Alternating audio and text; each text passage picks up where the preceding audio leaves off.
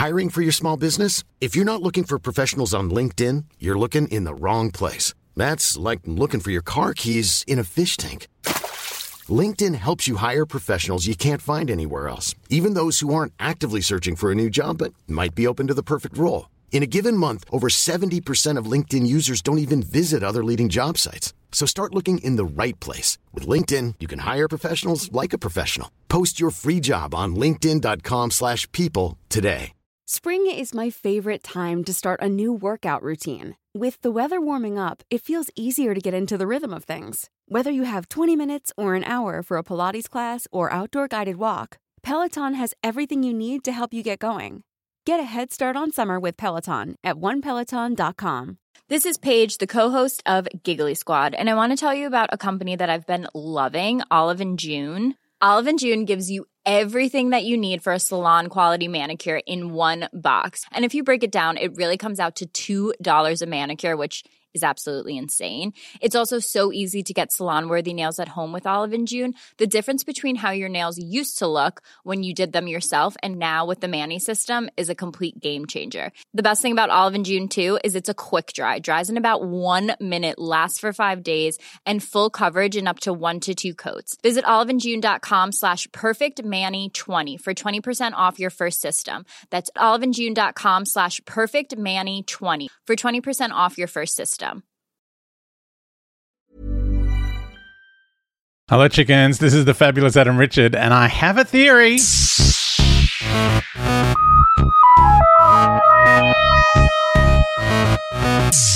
Hey, chickens. Welcome back. So last episode, Jeff asked if there were any Thals left on Skara when the Doctor sent the Hand of Omega to destroy the entire planet. I will say the Doctor didn't do that. He programmed it to do that if the Daleks got it, and he kind of manipulated the Daleks into taking it. But Davros kind of did that himself, like trying to use technology he didn't know how to use. He ended up blowing up his own planet and everyone on it. Whether there were Thals there or not, we're still not sure. But Squally on Patreon had a theory about this, or was this something you read?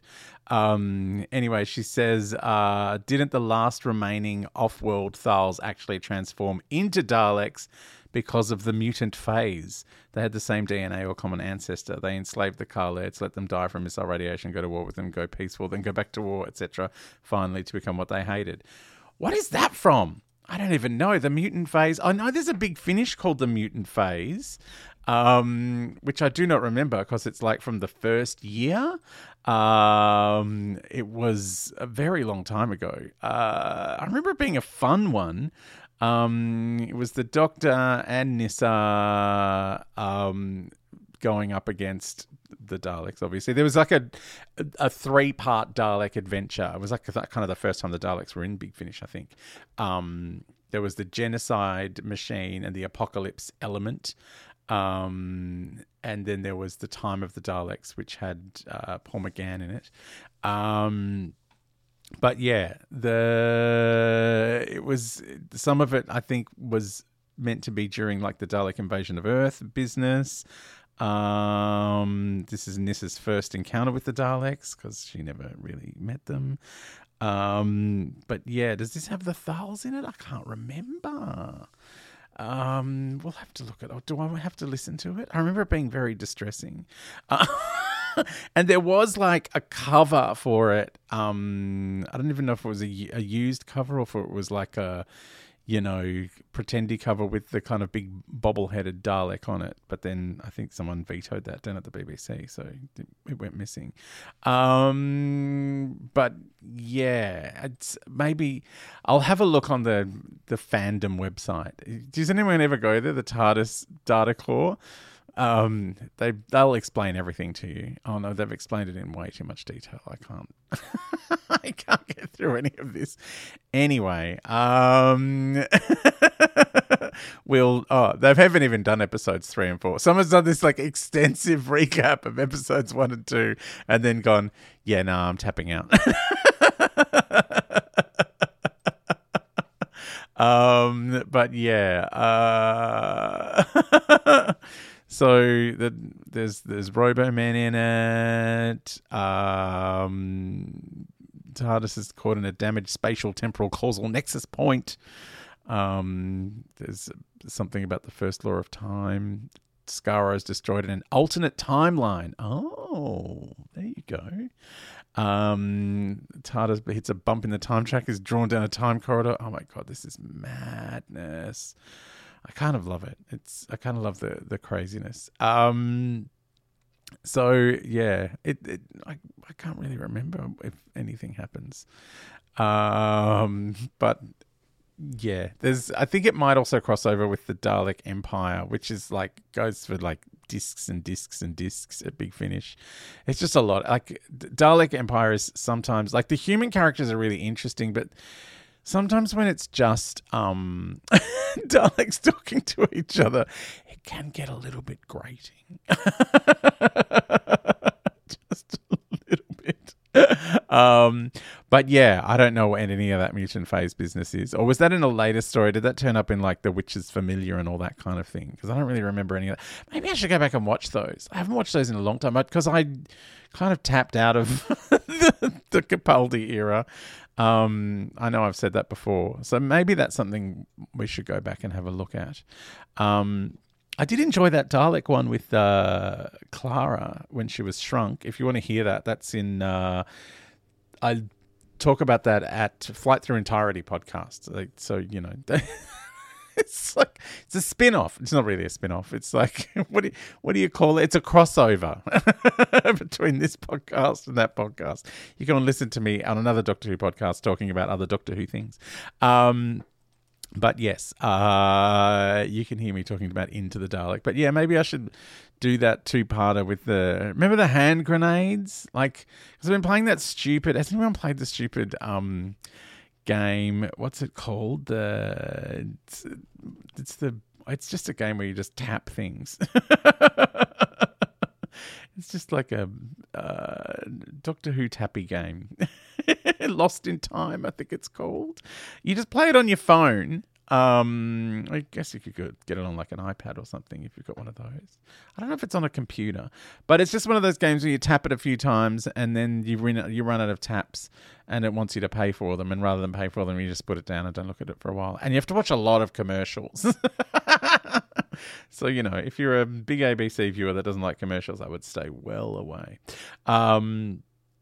But yeah, but they have like the little Dalek hand grenades in that whenever you've got like a little Skaro thing. It's just a lot of cartoons really with word bubbles. I don't really know what happens in it. I just know you just press buttons.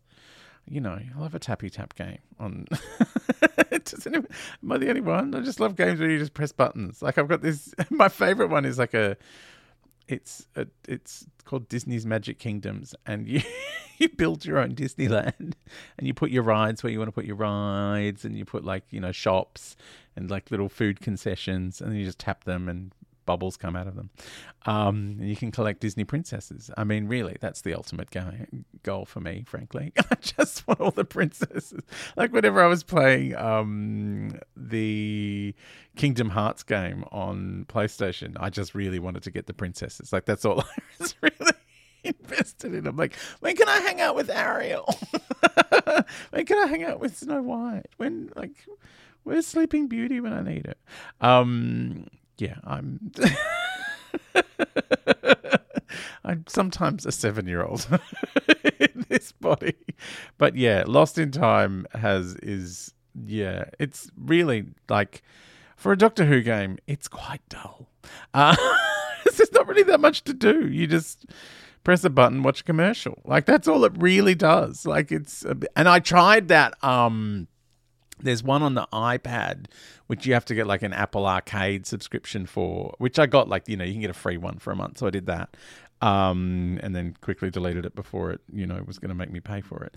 And they've got a Doctor Who game with Jodie Whittaker in it, and Yaz. And it's It's one of those games where you get a picture and you've got to find the scarf, and then you've got to find the umbrella, and it's just these cluttered pictures.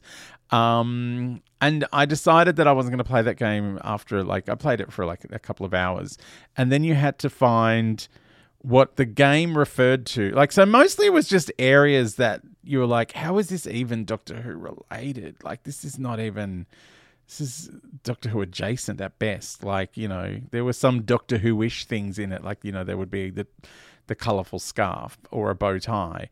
But then it was just some sort of lamp, and then a fan, or a gold chicken. It was just these weird things. I'm like, that's not Doctor Who. And then one time it said, find all the cyber rats. And I'm like, they haven't even done their research. It's cyber mats with an M. Come on. So yeah, I decided they were just trying to cash in, so I deleted it. Because I'll just become addicted to a tap game. Insane. There's something wrong with me. I just like pressing buttons. It's probably why I like doing this podcast. It's just a lot of buttons to press over on the Acast website when I'm uploading it. Oh, I press that one. I press that one. But yes. Anyway, I have completely distracted myself from what I was meant to be talking about. We were reacting to the Remembrance of the Daleks. Anyway, I don't know about the mutant phase, Squally.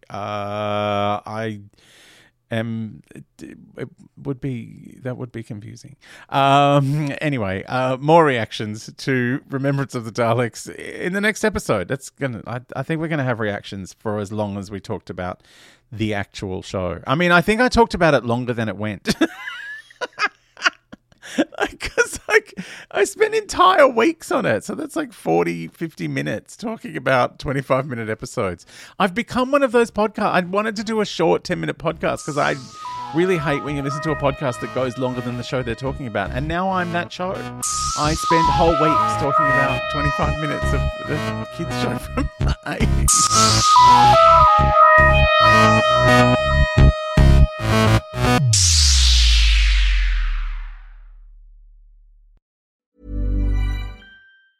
Planning for your next trip? Elevate your travel style with Quince. Quince has all the jet-setting essentials you'll want for your next getaway, like European linen, premium luggage options, buttery soft Italian leather bags, and so much more. And is all priced at 50 to 80% less than similar brands. Plus, Quince only works with factories that use safe and ethical manufacturing practices. Pack your bags with high-quality essentials you'll be wearing for vacations to come with Quince. Go to quince.com/pack for free shipping and 365-day returns. When you make decisions for your company, you look for the no-brainers. If you have a lot of mailing to do, Stamps.com is the ultimate no-brainer. Use the Stamps.com mobile app to mail everything you need to keep your business running with up to 89% off USPS and UPS. Make the same no-brainer decision as over 1 million other businesses with Stamps.com. Use code PROGRAM for a special offer. That's Stamps.com, code PROGRAM. When you need mealtime inspiration, it's worth shopping Kroger, where you'll find over 30,000 mouth-watering choices that excite your inner foodie. And no matter what tasty choice you make, you'll enjoy our everyday low prices, plus extra ways to save, like digital coupons worth over $600 each week. You can also save up to $1 off per gallon at the pump with fuel points. More savings and more inspiring flavors make shopping Kroger worth it every time. Kroger, fresh for everyone. Fuel restrictions apply.